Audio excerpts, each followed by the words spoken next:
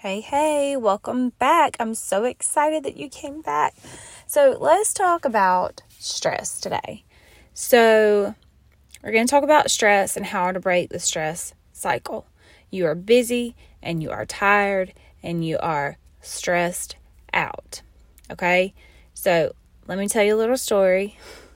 Then we'll get to the stress part. So today, me and my little man were picking the last of the broccoli. He's 3. We were picking the last of it before we pulled out the plants. And y'all, it was so cute because he was using his little icing knife or icing spreader. He calls it his knife to help me cut the broccoli. And it is so stinking cute to see him so focused and intent on cutting the broccoli in just the right spot and saying, "Look, Mama, I got one." So anyway, I had one of those moments today where I looked up at him and the sun was just right and hit him, like all the angles were right. And he looked like a little angel standing over my broccoli plant, helping me cut broccoli. It was one of the most stress-free moments I'd had all day, and it was absolutely delightful. So let's talk about your stress and how you can find those bright moments in your day.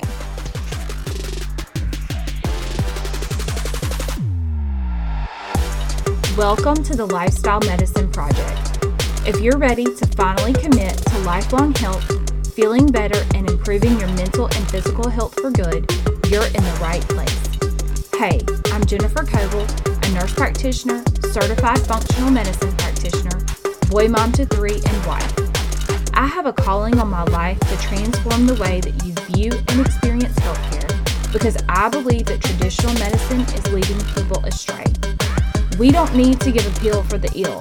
We need to empower people to have a true lifestyle transformation, both internally and externally, and most importantly, commit and be disciplined to the process. It's time for you to go against the grain to get to optimal health that is going to have you feeling incredible. I can't wait to create a true lifestyle change with you. Let's mandate vegetables and tackle this project together.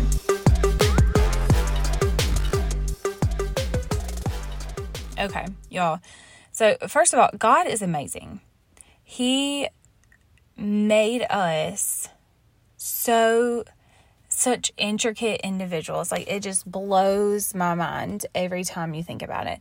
So he gave us a stress response. And the stress response is a survival technique that is built in as protection for our bodies. So, stress is a normal reaction. But when it becomes, so it's normal, like short term, your body deals with it. It gets rid of all of the stress hormones, and then you go on about life. But when stress becomes bad is when it becomes long-term, chronic, causes so many symptoms, from body aches, just random body aches, to brain fog, to sleep loss, insomnia. It can cause so many different things. So when stress triggers the fight or flight response, it encourages us to take action and avoid danger.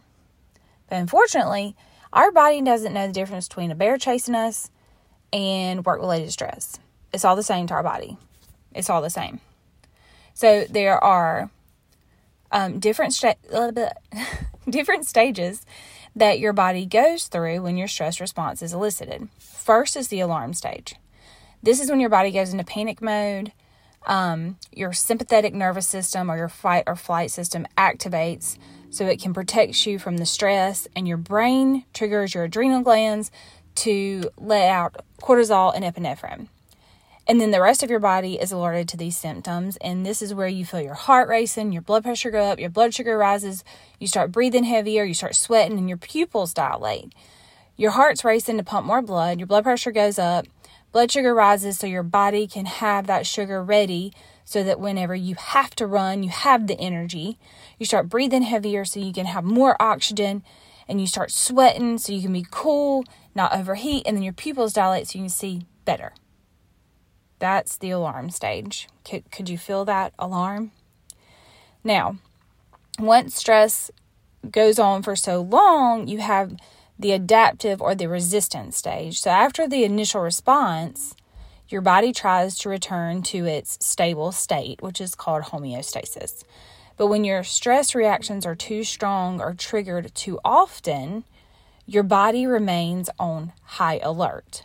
Now, as a result of this, your body builds up a resistance and a tolerance to coexist with these ongoing stressors.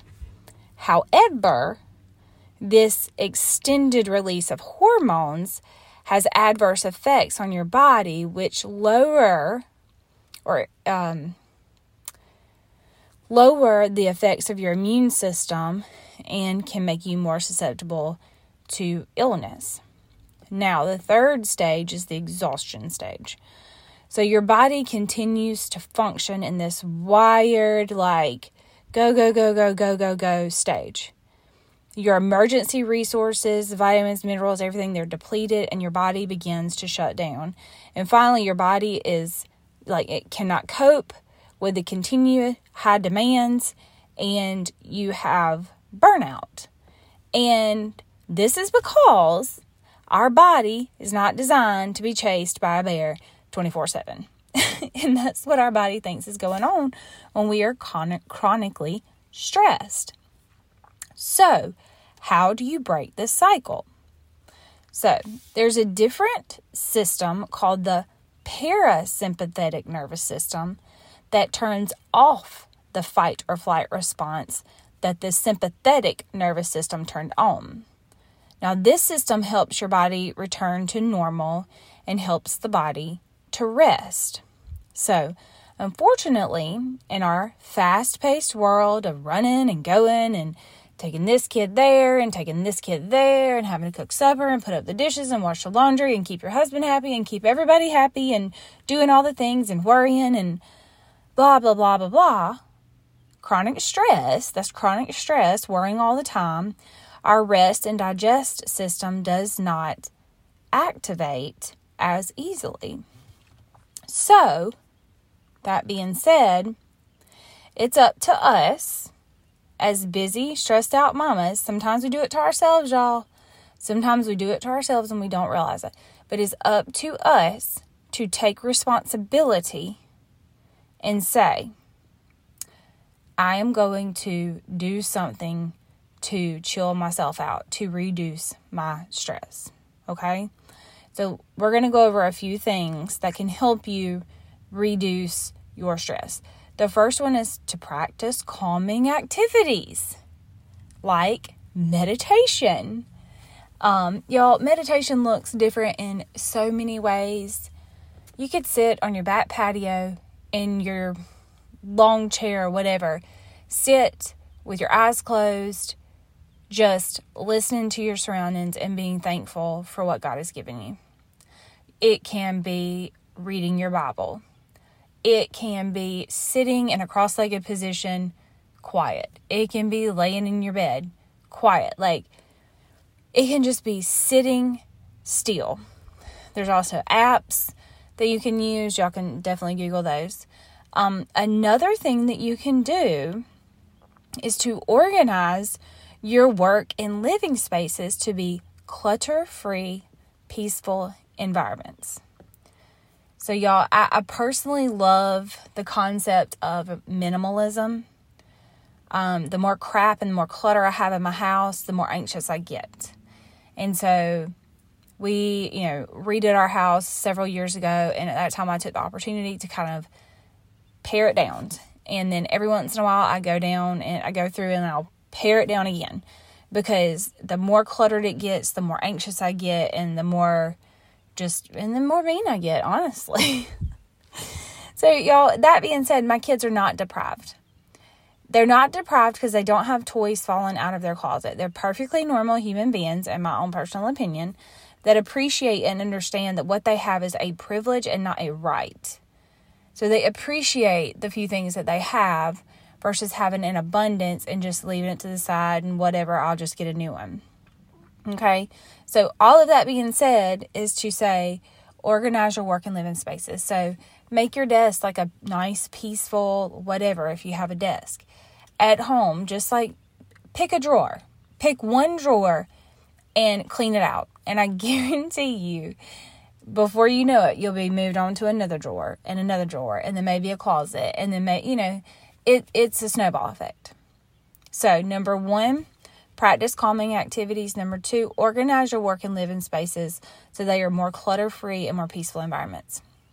The third way to break the stress cycle is to plan your schedule using a daily or weekly planner. I know y'all are like, oh my God, how many times is she going to tell me to do this? Well, that's just how important it is and how crucial it is to keep everything in one place and to stay organized so that you don't feel like you're running around like a chicken with your head cut off. I personally use the Christian planner, but, whatever planner you get, just use it. Use it. Number 4 is to prioritize your tasks and to focus on one thing at a time. A lot of people, a lot of women have come to me thinking they have adult onset ADHD. And I tell them, truly, if you made it through high school, you ain't got ADD, you ain't got ADHD. What you have is a busy life, and you are not taking the time to focus on the task at hand.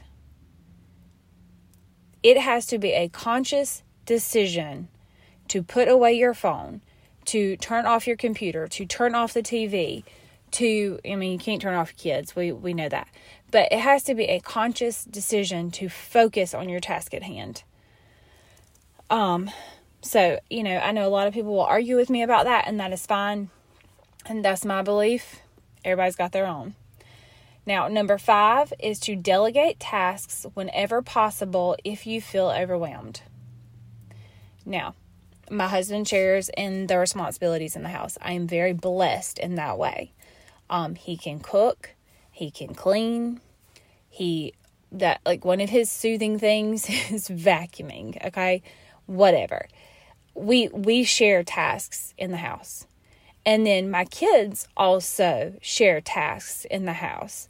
Their main thing is just putting up the clothes. Like, I fold them and they'll put them up or, come get them, put them up, hang them up, whatever. They'll help me match socks. We don't have specific chores that have to be done. My kids will help me in the house if I do get overwhelmed. Like, they'll help me put up the dishes, whatever.